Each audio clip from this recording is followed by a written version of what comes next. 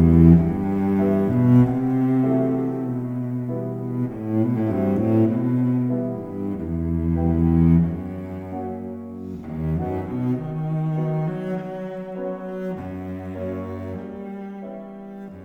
Hamlet Podcast, Episode 40. Hello and welcome to this exploration of Shakespeare's Hamlet with me, your host, Conor Hanratty. This new episode begins our journey through Act 2, which will take us over 30 weeks and will cover some of the most fascinating, incredible and challenging language Shakespeare ever wrote.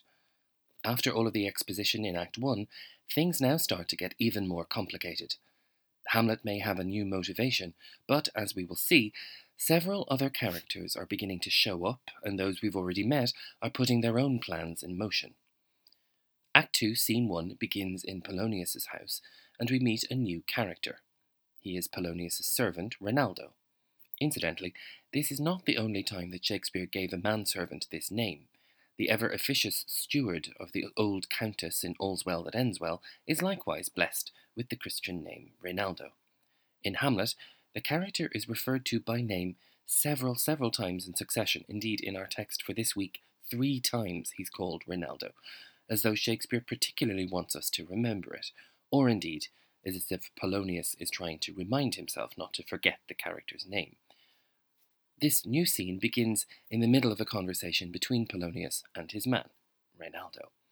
I must confess, I'm always impressed by the manner in which Shakespeare edits scenes like this, presenting us only with the most important information. We've just watched Hamlet and his pals exit on the high of having made their pact and determining to go and set things right. Staging the transition between Acts 1 and 2 could be as simple as having the 3 young men exit via one door, while Polonius and Reynaldo walk on through another, at which point we begin to hear their conversation. "Give him this money and these notes, Reynaldo." "I will, my lord." "You shall do marvellous wisely, good Reynaldo, before you visit him, to make inquire of his behaviour." "My lord, I did intend it." Already, we're at something of a loss. We don't know yet who the subject of this conversation might be, and we don't know what Polonius is planning. All we know is that the old politician is sending his servant off on something of a mission. He is sending money and letters with him. The lack of anything but the barest details forces us to listen and pay attention. Admittedly, it's a fairly safe bet that he's sending these things off to Paris to Laertes, his son. But almost immediately, things seem to get a bit darker. Polonius suggests that Reynaldo ask around and find out about his behaviour before he visits the son in question. Why exactly should Polonius be sending this servant on a mission essentially to spy on his son and find out what others have to say about him? What sort of precedent is this setting? Is this the kind of thing that is to be expected in Claudius's court, adults and parents spying on the young? Well, we'll come to that later. Let's hear a little more of the reasoning behind these instructions.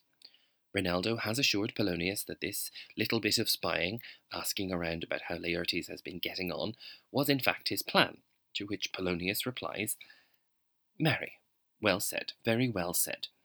Look you, sir, inquire me first what danskers are in Paris, and how and who, what means, and where they keep, what company, at what expense.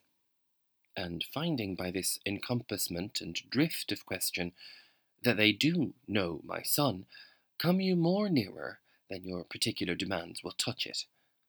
Take you, as it were, some distant knowledge of him, as thus: I know his father and his friends, and in part him. Do you mark this, Reynaldo?" "Aye, very well, my lord." So Polonius clearly has decided that he really wants to spy on Laertes. He's sending Reynaldo to find out what other Danish folks, danskers in that rather colourful version of the name, might be in France. Not only that, he's suggesting that the servant find out a rather substantial amount of information about these Danish people, and how and who, what means, and where they keep, what company, at what expense. This isn't just some mild register that he wants, like the listing of Danish registered inhabitants at the local embassy. He wants details, numbers, perhaps even receipts. It is perhaps worth noting here that the man who was said to have inspired the character of Polonius, Queen Elizabeth's close adviser Lord Burleigh, likewise sent a servant to Paris to spy on his son while he studied there. All of this sleuthing for Reynaldo, this encompassment and drift of question, or in other words, this covering of all possible questions and therefore a general motion or drift towards a point, is in fact for Reynaldo to find out whether these expat Danes actually know Laertes. Having figured out if these select Danish denizens of Paris know his son, Polonius suggests that Reynaldo take, as it were, some distant knowledge of him. In other words, he should pretend to be vaguely acquainted with Laertes. Polonius, the spymaster, even gives Reynaldo a few lines that he could use in these situations, things along the lines of, "I know his father, and his friends, and in part, him." There's a chance for some light comedy here, as Polonius checks to see if Reynaldo is even paying attention. Do you mark this, Reynaldo? It could be anything. Is he even listening? Is he writing any of it or all of it down? It's entirely possible, of course, as with Polonius's earlier scene with his two children, that poor Reynaldo has heard all of this before. Dutifully he replies, nevertheless, "Aye, very well, my lord."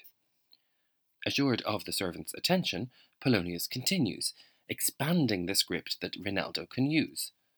"And in part him, but, you may say, not well. But if it be he I mean, he's very wild, addicted, so and so, and there put on him what forgeries you please." Polonius is playing something of a nasty game now, encouraging and permitting Reynaldo to suggest whatever he needs to test his son's reputation. He tells the servant ambassador to tell whatever lies he likes about Laertes, what forgeries you please. Wild behaviour, addiction, all of these are on the table. Now, to get to the bottom of Polonius's very peculiar treatment of his son, you'll have to join me for the next episode. In the meantime, there's a whole wealth of information and supplementary materials on the website, as you know by now, thehamletpodcast.com. There you can access all previous regular and bonus episodes, and indeed you can connect with other listeners via Facebook or Twitter. Thanks so much for listening, and I'll speak to you again next time.